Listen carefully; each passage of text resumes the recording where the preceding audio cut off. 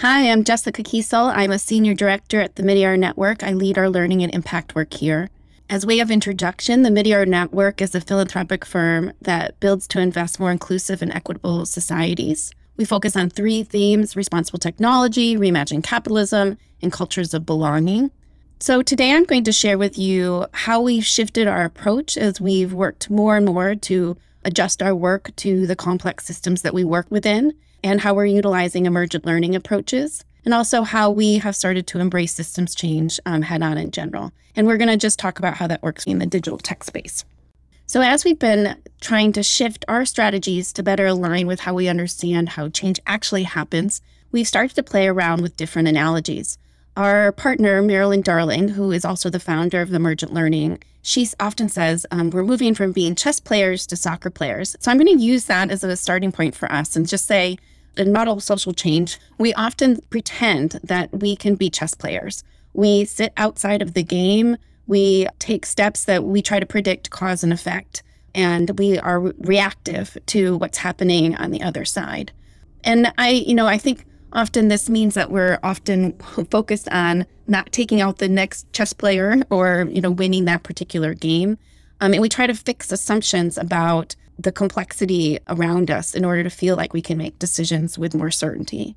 But in our gut, I think we all know that that's not really this is not a chess game. The world is, and the digital tech space is made up of many different players with power structures and cultures. They're ever changing, and things like pandemics and the economic crisis, changes in political context, all of these things can really radically shift how we work. New digital tech innovations, major tech player moves, sort of like what they're doing in the countries you're working within, all can radically shift what's possible, but also what might be a priority. And so what if we found another analogy? So the soccer analogy puts us in a very different place. We're not sitting outside of the game.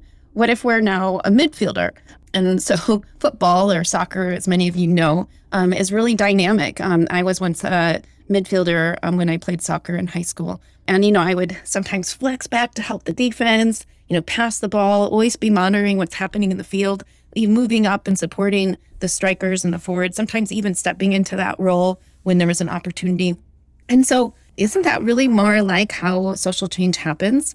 But maybe there's actually, especially for philanthropy, we can imagine that we aren't even on the field. Perhaps really we're the groundskeepers. We're making sure the grass is cut, the lights are on, people are on time. Maybe we're part of the coaching team or the sports medical team, making sure that the team players and everybody's getting along and in good health. Or maybe we're sort of keeping an eye on how the soccer is happening in our community overall. And when you start to think about sort of this broader team and being part of the broader team, your individual goals matter less. You start to pay attention, are people in good relationship? Are we working together? Are people healthy? How's the well-being? Are we taking steps to make sure we're tending to the field in the future, not just today? And also, prepared to deal with external shocks like a rainstorm. And so maybe this is an analogy that serves us better. And I think what's really important is when you start taking on a new analogy like this, it really can shift your attention to what evidence is useful, how do we work together, how do we think of strategy? And so really trying to reimagine what is most important to attend to when we're sort of thinking ourselves as part of a team. So emergent learning is a learning approach that's very well suited for that. It's basically designed to help teams learn and do sense making together so that they can adapt and adjust their plans as they move forward.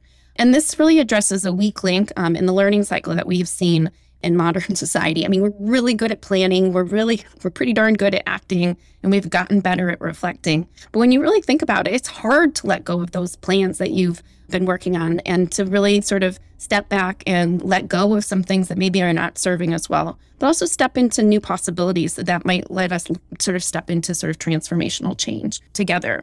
And so emergent learning really sort of puts the emphasis on that by saying that a lesson learned isn't really learned unless you learn something, you try something, and you get a different result at the end of the day. So you actually have to put your learning into action and get a different result to have actually learned a lesson.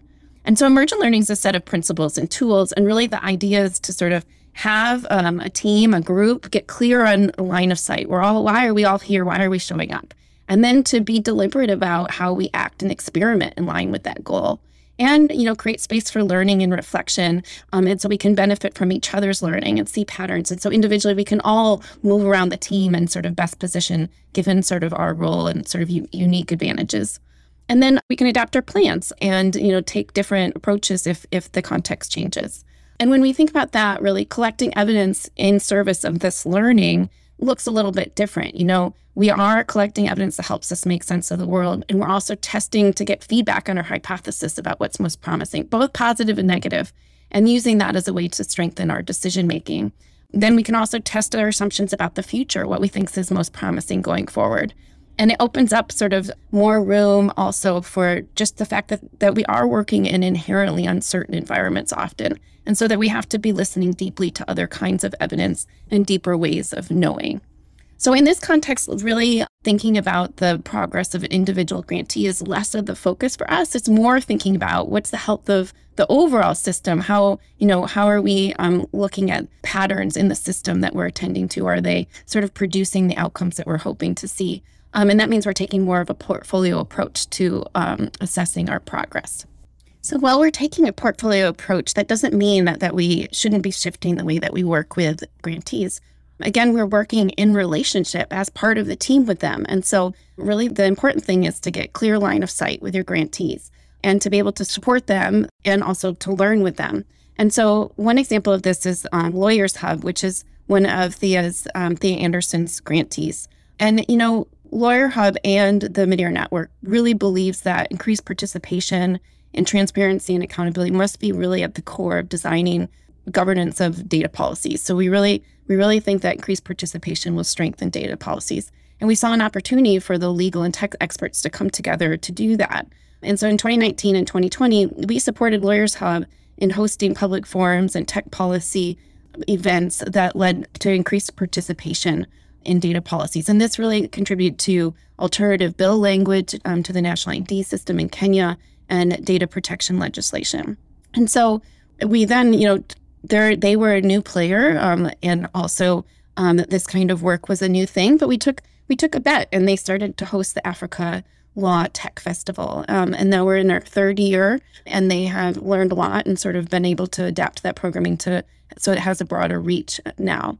And just to say that, really the key thing here is to get in relationship, understand where there's opportunities to make connections and to step into what could be possible, and then to learn with partners together so that they can adapt and respond as appropriate. And so in this site, really understanding the progress of Lawyers Hub is understanding in the context of this broader data tech ecosystem, sort of what is the contribution that they're playing and the piece of the puzzle that they're playing to help to sort of support this overall goal for increased transparency and accountability. So in reflecting on what you shared today, how does your organization attend to uncertainty? What is different about this approach than what you're currently doing? And if you focus on long-term health of your systems change team, how does that affect how you use evidence and assess progress? Thank you so much.